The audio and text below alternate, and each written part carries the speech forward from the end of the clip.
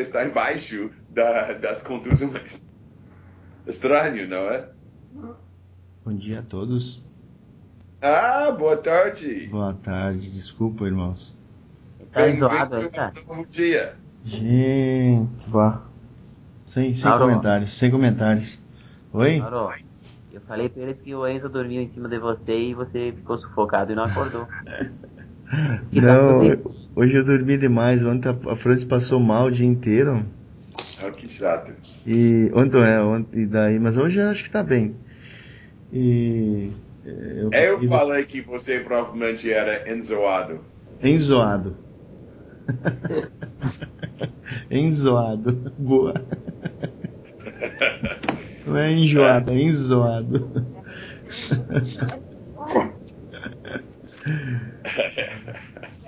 Mas que bom que você está ok. E que bom que você conseguiu dormir. Sim.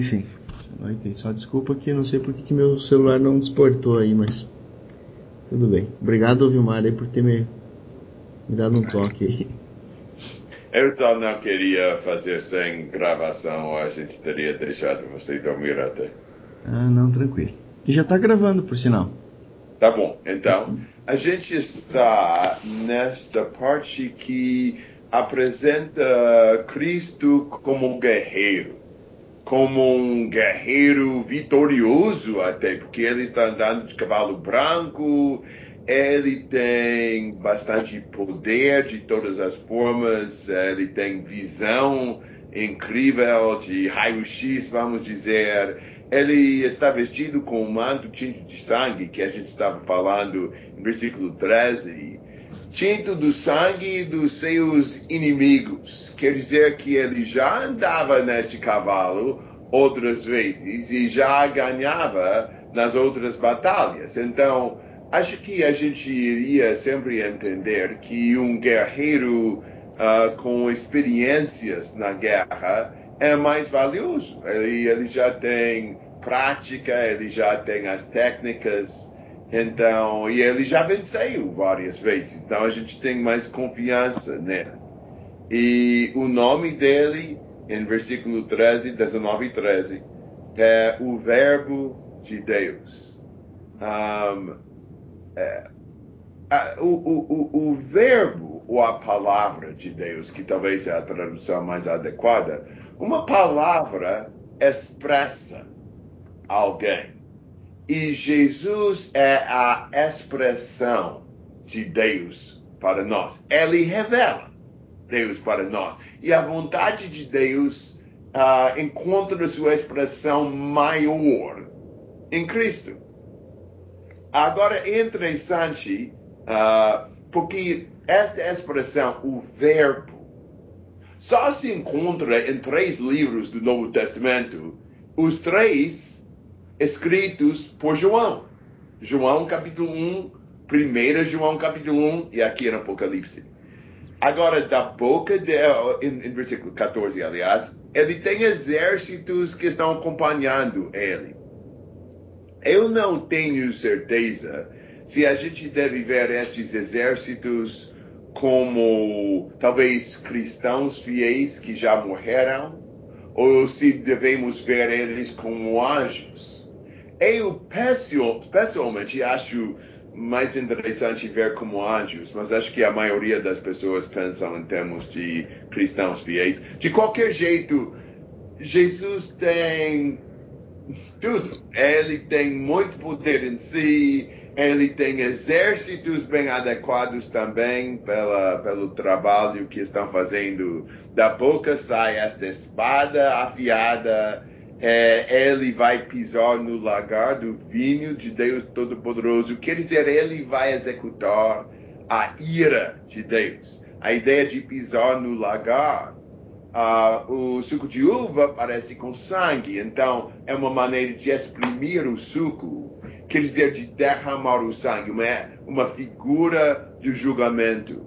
Então, Cristo é super adequado, um quadro impressionante. E a gente precisa ver isso, porque ele vai estar batalhando contra tropas do dragão bem fortes. a besta do mar, a besta da terra. Em si, quando você vê estes aliados de Satanás, a gente fica com até medo, fica preocupado, o que parece, sei lá, grande, temível, dá medo, mas não quando a gente vê outro lado. Sei lá, sempre você tem que ver na balança os dois lados. Talvez um lado parece bem forte e você fica amedrontado até que você vê outro lado. Agora, ele queria que a gente enxergasse o lado de Cristo para ganhar confiança, segurança. Cristo com certeza vai ganhar a batalha. Ok, observações ou perguntas até 16. Ok, então capítulo 19 de 17 a 21. E vi um anjo que estava no sol e clamou com grande voz, dizendo a todas as aves que voavam pelo meio do céu: Vinde e ajuntai-vos à grande ceia de Deus, para que comais a carne dos reis e a carne dos tribunos e a carne dos fortes e a carne dos cavalos e dos que sobre eles se assentam, e a carne de todos os homens livres e servos, pequenos e grandes. E vi a besta e os reis da terra e os seus exércitos reunidos para fazerem guerra àquele que estava sentado sobre o cavalo e ao seu exército. E a besta foi presa, e com ela o falso profeta, que, diante dela, fizeram os sinais com que enganou os que receberam o sinal da besta e adoraram a sua imagem. Estes dois foram lançados vivos no ardente lago de fogo e de enxofre. E os demais foram mortos com a espada que saía da boca do que estava sentado sobre o cavalo, e todas as aves se fartaram das suas carnes. Então, você vê aqui um anjo que está no sol. Ele é bem iluminado, tem um anúncio bem importante, e esse anúncio é até um convite. Um convite para um grande banquete. Quem está sendo convidado aqui? Eles demoraram. Ok? Os pássaros. Isso. As aves. Pense especialmente em aves como abutres e talvez águias e este tipo de ave.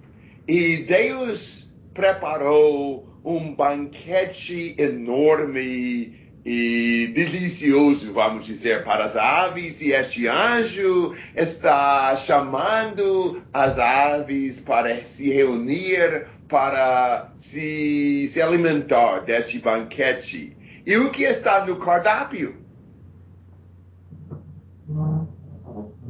Carne de reis, carne de guerreiros, servos, ricos, pobres, todo mundo. Todo mundo. Exatamente. As tropas do dragão, no final das contas. É interessante porque é o segundo banquete neste capítulo. Vocês se lembram do banquete no capítulo 7, 8, especialmente 9, as bodas do cordeiro? Então você tem o contraste entre as duas refeições, os dois banquetes assim. Se você perde o primeiro banquete, o Senhor vai servir você como a entrada principal no segundo. Ou a gente come ou é comido. E então, esta maneira, convidando as aves, etc., é uma maneira para talvez dar mais foco na destruição do exército de Satanás. E em versículo 19, vi a besta e os reis e os exércitos que congregavam para pelejar contra Jesus e o seu exército. E a próxima coisa que ele vê não é uma batalha grande, como a gente já viu outras vezes. Quando Jesus entra na batalha, já venceu, o que a gente vê é o resultado. A gente vê a besta aprisionada, o falso profeta também, e os adoradores também são mortos. Babilônia caiu em 18, aqui a besta e o falso profeta caem. Agora, a gente entende que o falso profeta quer dizer a besta da terra, que a besta da terra era um falso profeta. Então, neste contexto, quando fala a besta e o falso profeta, é a besta do mar e a besta da terra. E Deus lançou eles dentro do lago de fogo que arde com enxofre. Então, Deus destruiu estes aliados de Satanás. Observações e perguntas aqui?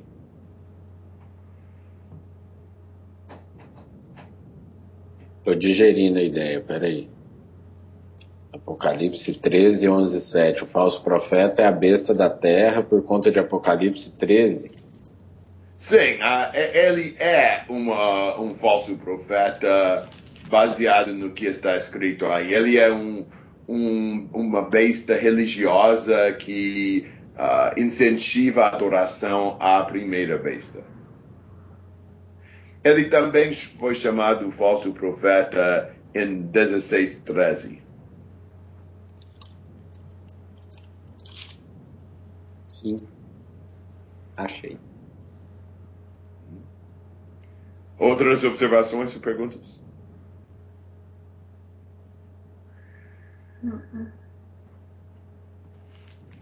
Capítulo 20, então, falta o último do lado do mal para ser punido, que é o próprio dragão.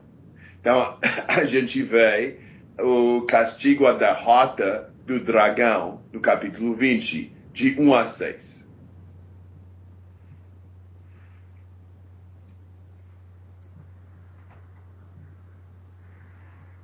Então vi descer do céu um anjo.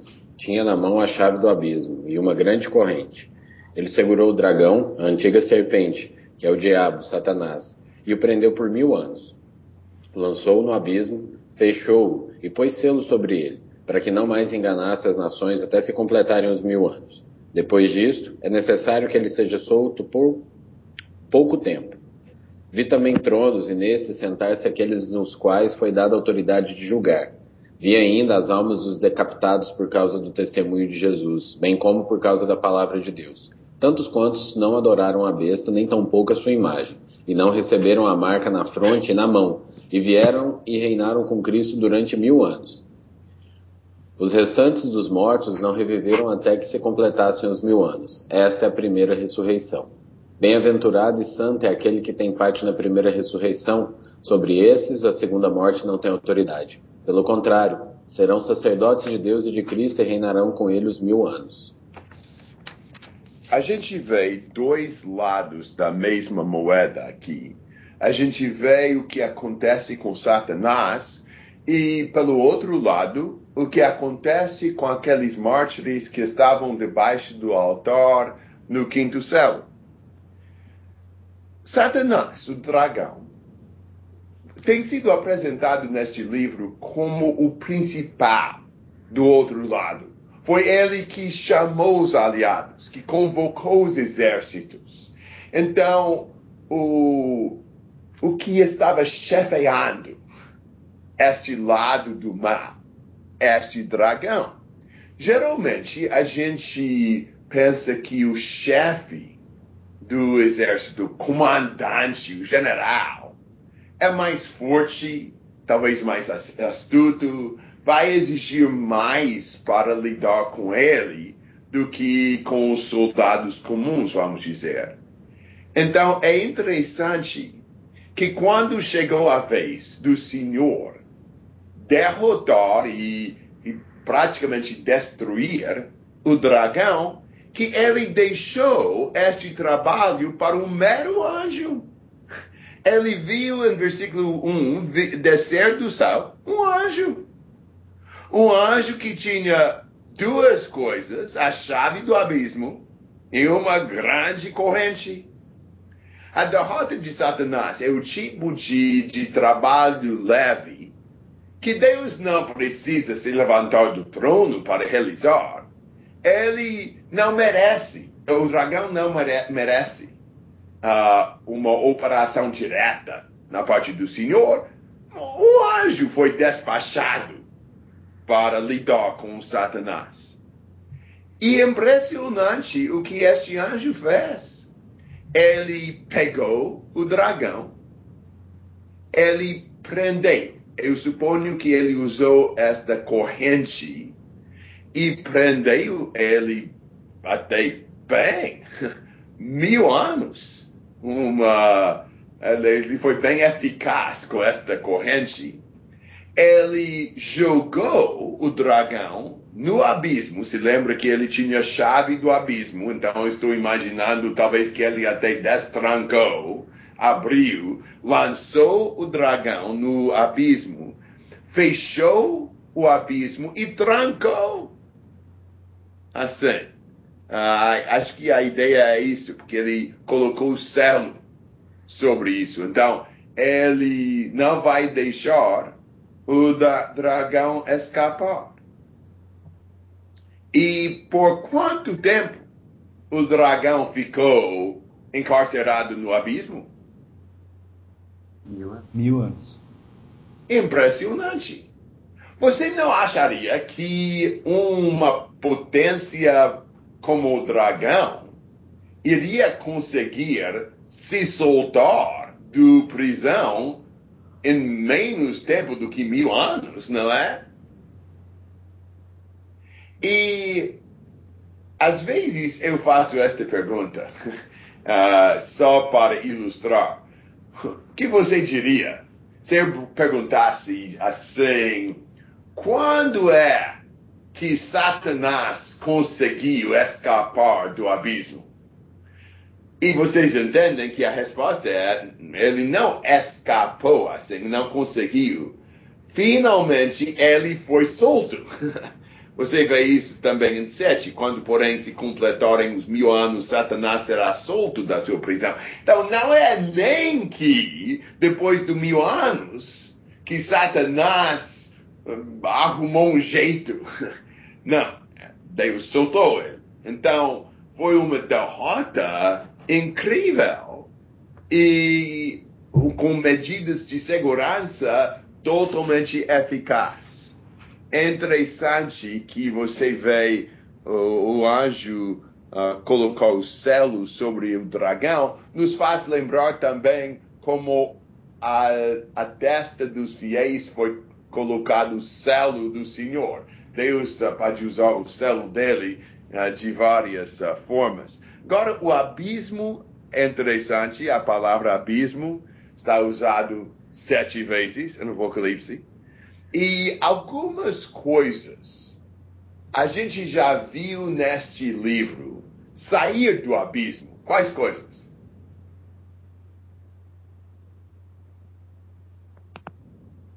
De dentro do abismo? Em que sentido, é?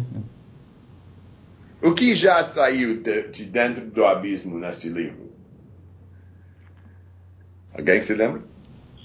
Não me lembro. Ok, A duas coisas. besta? A besta, 11:7, que bom, a besta do mar, então. E qual mais?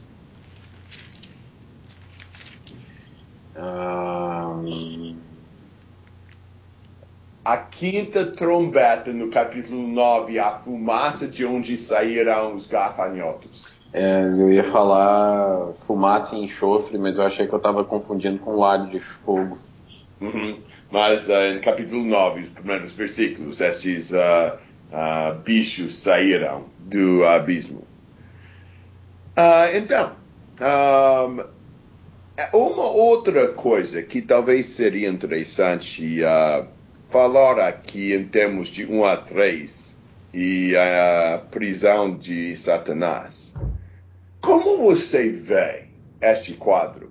Você está imaginando que a corrente aqui é literal? Acho que não. Acho que deve ser. Não.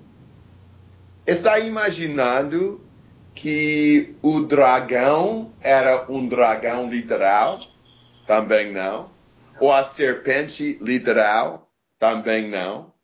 Está imaginando que a chave do abismo foi uma chave literal? Não. Ou que o abismo era um abismo literal? Acho que não, não é? A gente entende o simbolismo. João viu isso, mas simboliza a ideia de derrotar Satanás. Agora, pelo mesmo jeito, será que a gente deve imaginar os 1000 anos como literal? Eu acho que não é provável, pelo menos, porque o uso de números no livro está muito simbólico. Eu acho que 1000 anos simboliza a grandeza da derrota. Você poderia ter, vamos dizer, uma derrota pequena, uma derrota tipo de poucas horas. Seria uma derrota mínima. Você poderia ter uma derrota mais ou menos, uma derrota de 15 anos. Era uma derrota. Mas uma derrota tipo 1000 anos é esmagadora, é terrível.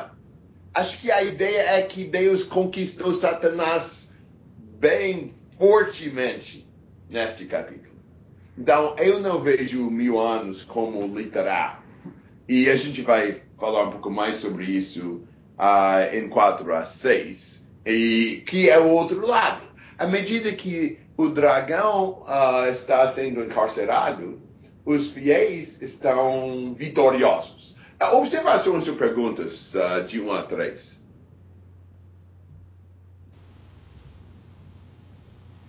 Eu acho que um dos grandes problemas é tomar isso aí tudo como literal, né, Gary?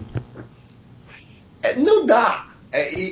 Na verdade, acho que ninguém toma tudo isso como literal. Agora, tem um monte de gente que dizem que fazem isso. Mas, na verdade, nem eles fazem. Talvez eles tomam uma coisa ou outra literal, mais do que eu tomaria. Mas eu acho difícil imaginar que tem alguém que acha que Satanás é um dragão literal, ou que a chave do abismo é uma chave literal, a corrente era uma corrente literal. Será que fosse de aço ou de ferro? Ou sei lá, a gente não pergunta essas coisas, porque a gente entende que não é literal, e até as pessoas que sempre batem na tecla para interpretar tudo literalmente, também entende isso. Então, quando alguém fala, mas tem que tomar literal, a questão é, mas por que você não toma tudo literal, então? Gary, eu tenho uma dúvida aqui em relação ao tempo. O que de 1-6 vem antes e o que de 1-6 vem depois da cruz de Cristo? Tudo depois. Tudo depois? A gente está falando aqui sobre como Deus venceu o dragão no sentido desta perseguição que tinha colocado os mártires debaixo do altar. A gente está vendo aqui o vencimento daquele pouco tempo, onde mais gente tinha que morrer também, e daí Deus iria julgar e vingar o sangue dos servos. Então, foi um pouco depois da época que João escreveu. Isso que eu ia te perguntar, era a minha próxima pergunta. Então, isso aí é no primeiro século ou é depois daquele período de tormento do pessoal do primeiro século ali? É logo depois. Sei lá, acho que a gente está falando do castigo dos que estavam perseguindo os cristãos no primeiro século. Ok, obrigado. Agora pense sobre este outro lado, de 4-6, que nos ajuda bastante. Ele está olhando para tronos, pessoas sentando em tronos, que tinham autoridade para julgar. E quem eram eles? Eram as almas dos mártires. além das pessoas que não portaram a marca da besta. As pessoas fiéis ao Senhor, tanto os mortos como os vivos também, talvez. Mas você vê uma resposta aqui ao choro dos mártires, que é bem impressionante. Não somente eles receberam o alívio, mas quando Deus tirou eles debaixo do altar, Ele elevou eles para sentar em tronos, reinando. Quem poderia imaginar uma vitória maior? Para simplesmente ter dado algum alívio para eles, já teria sido muito. Mas Deus nunca faz alguma coisa no meio termo. Quando Ele dá vitória, Ele dá vitória. Então, eles não são só tirados de debaixo do altar, mas esta primeira ressurreição foi que Deus vivificou eles para reinar com Cristo por 1000 anos. Uma vitória enorme, impressionante, de um grande tamanho. Quando fala aqui que eles, no final de 4, viveram e reinaram com Cristo durante 1000 anos, pense sobre isso. Muita gente vê neste trecho um trecho que fala que Cristo reina por 1000 anos. Mas este trecho, pelo menos, não fala que Cristo reina por 1000 anos. O que fala?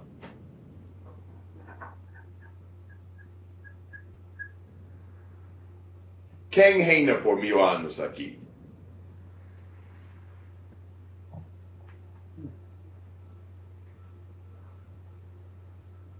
As pessoas que estavam com Cristo, não Cristo. Exatamente. Para dizer que, vamos supor que eu falo, que eu trabalhei na oficina com Lauro por 5 anos. Eu falo com isso que Lauro trabalhou 5 anos só? Não. Falo que eu trabalhei com ele 5 anos. Eu não sei, por esta afirmação, quanto tempo Lauro trabalhou. Os 5 anos seria o tempo em que eu estive com ele trabalhando. Quando fala que estes mártires reinavam com Cristo por 1000 anos, a gente não está falando quanto tempo Cristo reinava. Eu estou imaginando que Cristo estava reinando tanto antes como depois dos 1000 anos. Os 1000 anos é a vitória dos santos. O tempo em que eles estavam acompanhando Jesus no reino dele. Um outro ponto aqui. Eles estavam onde reinando? Na terra ou no céu? No céu. Exatamente. A gente não está vendo nada aqui sobre o reinado de Jesus na terra por 1000 anos. Agora tem muita gente que fala que Jesus volta para a terra para reinar aqui na terra por 1000 anos. Pelo menos este trecho não está falando sobre isso. Este trecho é tudo no céu, onde Jesus estava já reinando e os mártires foram ressuscitados, levantados de debaixo do altar para sentar com tronos e participar com Cristo no reinado dele durante 1000 anos. Então, é a grande vitória dos santos. Eles estavam antes bastante atribulados, atormentados, tristes, angustiados, e o quadro quase totalmente muda aqui. Agora estão vitoriosos, estão com Cristo, tem esta primeira ressurreição. Assim. Então, é um quadro muito bom. Talvez a gente gostaria de imaginar que esta cena termina totalmente a carreira de Satanás. Seria tão bom se ele não tivesse mais nada. Mas não era assim. A gente vai ver que Satanás vai fazer mais algumas coisas, mas pelo menos este evento nos dá mais encorajamento e confiança referente ao futuro. Mesmo que Satanás vai ser solto, a gente já está percebendo que Jesus tem as condições necessárias para vencer ele. Observações e perguntas até 6. Jerry, eu posso dizer que esses 1000 anos que Satanás ficou preso foram os 1000 anos que esses santos reinaram com Jesus? Acho que sim. Acho que é a mesma moeda, só os dois lados. Sim, eu posso dizer também que quando ele fala aqui da primeira ressurreição, ele fala de uma primeira e uma segunda morte aqui, uma primeira ressurreição e uma segunda morte. Sim. Seria a primeira morte e a segunda morte. Sim. O que seria isso? Eu creio que a primeira morte foi a morte física deles, onde foram martirizados. A segunda morte parece que é o que acontece com os que estavam no lado do dragão. No final do capítulo, vai haver a segunda ressurreição. A ressurreição dos que estavam no lado do dragão. E estes não vão ser ressuscitados para reinar com ninguém, não. Mas para serem julgados e lançados no lago do fogo, que vai ser a segunda morte. Então você vê uma ressurreição até um certo ponto para os dois lados. A ressurreição dos mártires, que resulta neles compartilharem com o reino de Cristo por 1000 anos, e a ressurreição dos que estavam no lado do dragão e das bestas, e esta ressurreição resulta em julgamento e ser lançado no lago do fogo, que é a segunda morte. Outras perguntas, comentários?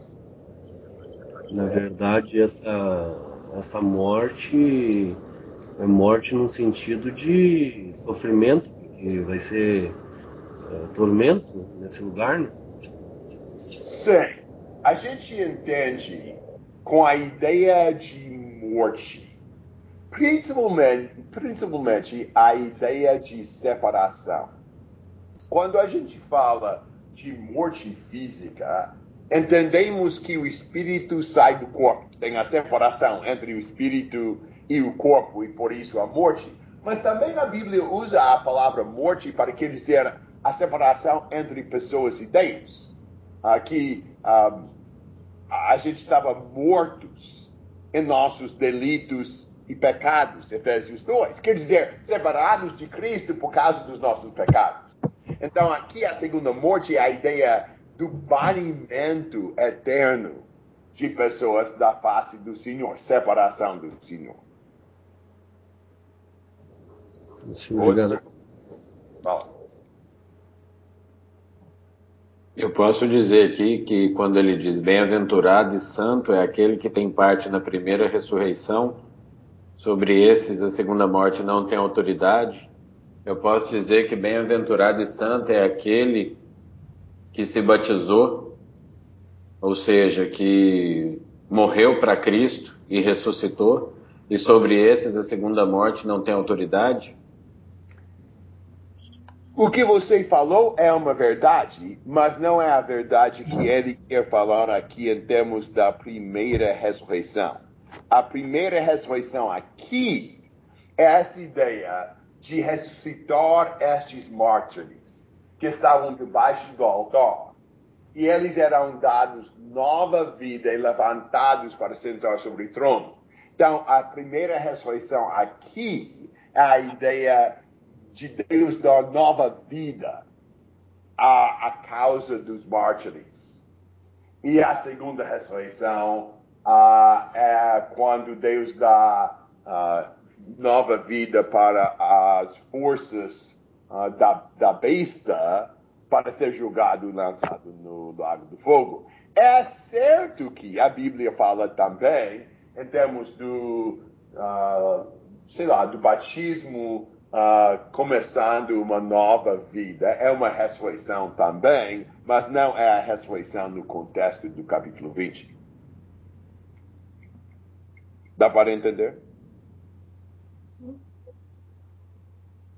Eu posso Sim. citar meus próprios erros. Sabe que eu aprendi uma lição com isso. Acho que dificilmente fiz isso. Mas eu provavelmente tinha uns 23 anos por aí. E estava começando a trabalhar como evangelista, com 22 anos. E eu peguei um livro muito interessante, escrito de uma forma fácil para compreender. E este livro tinha uma metade sobre Apocalipse 20. Agora, eu já tinha estudado Apocalipse até um certo ponto, mas não entendi o livro muito bem e não tinha estudado o suficiente. Mas este livro tratava de Apocalipse 20.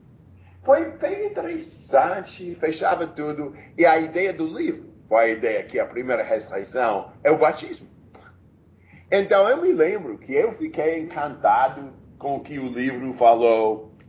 Eu preguei um sermão detalhando a perspectiva do livro sobre Apocalipse 20. Até os irmãos gostaram.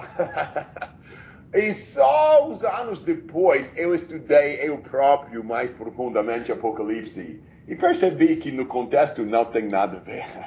Eu aprendi uma lição que nunca devo simplesmente engolir o que alguém fala. Especialmente um capítulo próximo ao final de um livro que eu não entendo, um capítulo difícil, e simplesmente adotar a explicação de alguém e começar a proferir. Foi falta de cautela e de mais seriedade no meu estudo antes de ensinar alguma coisa. Mas, eu só uns anos depois percebi meio erro nisso. Outras observações ou perguntas? Obrigado pelo exemplo. Eu não li no livro, não, mas eu achei que fosse lendo aqui. Mas é uma perspectiva meio comum. É uma ideia bem antiga. E o livro foi convincente, mas porque não tratava nada do contexto do livro. Só entrava no capítulo 20 e começou a fazer pontos ligados com outros trechos. Então, no livro em si ficou convincente, mas quando eu estudei mais o livro de Apocalipse, percebi, não, está fora do contexto. Mas é fácil fazer isso. Então, pelo menos eu fiz e achei fácil. Outras observações até 6? Ok? Então, de 7 a 10.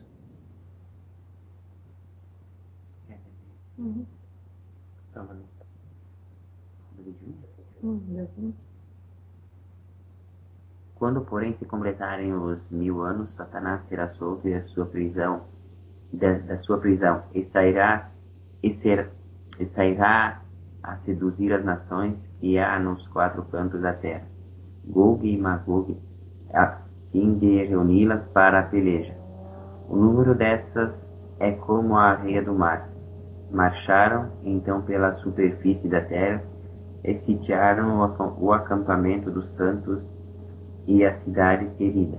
Desceu, porém, fogo do céu e os consumiu. O diabo, o sedutor deles, foi lançado para dentro do lago de fogo e enxofre, onde já se encontram não só a besta, como também o falso profeta, e serão atormentados de dia e de noite pelos séculos dos séculos. Então, depois de 1000 anos, Deus solta Satanás. Ele não escapa, ele está solto. Agora, pense sobre nossas ideias de prender pessoas na cadeia. Nossa esperança, pelo menos em nosso caso, é que a pessoa, durante este castigo, aprende alguma coisa e não volta aos antigos caminhos. Eu não sei até que ponto funciona bem para nós, mas certamente Satanás parece que não aprendeu nada com esta prisão. Porque ele saiu para fazer o quê? Ele saiu para Seduzir. Seduzir as nações. A mesma coisa que ele tinha estado fazendo em versículo 3 e anteriormente no livro. Ele não aprendeu. Ele voltou para as mesmas coisas que colocou ele na cadeia para começar. Parece que o desastre de derrota do capítulo 19 não ajudou ele, os 1000 anos preso para cogitar sobre a derrota, não ensinou nada para ele, e ele ainda acha que ele consegue derrotar as forças de Deus. Satanás, até um certo ponto, é esperto. Mas, pelo outro lado, ele tem muita ilusão. Ele é muito enganado, que ele não vai nunca conseguir o que ele está tentando conseguir. Mas uma coisa que ele consegue enganar as nações. Ele procurou e ganhou todo tipo de nação para o lado dele. Impressionante que estas nações incrédulas abraçam Satanás na sua primeira oportunidade, de um lado da terra para o outro. Gog e Magog, a gente vai falar mais tarde sobre eles, mas representam lugares bem distantes, com pessoas de qualquer lugar, o número da areia do mar. A areia do mar é basicamente, para dizer, inumerada. Como que a gente iria nunca contar os grãos de areia no mar? É incontável, é quase infinito. Então, o dragão não perdeu o charme, vamos dizer. Ele consegue ganhar um monte de adeptos. E parece que vai ser desastroso. Versículo 9, marcharam então pela superfície da terra e sitiaram o acampamento dos santos. Os santos, coitado deles, estão no acampamento. Eu estou imaginando eles na tenda. E como que eles vão conseguir batalhar contra o dragão com exército tamanho grão de areia? Não tem como, parece uma causa perdida. Parece que finalmente o dragão vai conseguir destruir a causa de Deus. Este trecho é importante, porque demonstra para nós que mesmo quando Satanás tem um exército o maior concebível, mesmo quando o povo de Deus tem a situação mais precária e mais frágil concebível, quem ganha? E impressionante o jeito. No final de 9, ele disse, e desceu, porém, fogo do céu e os consumiu. Nunca falta para Deus meios de proteger o povo dele.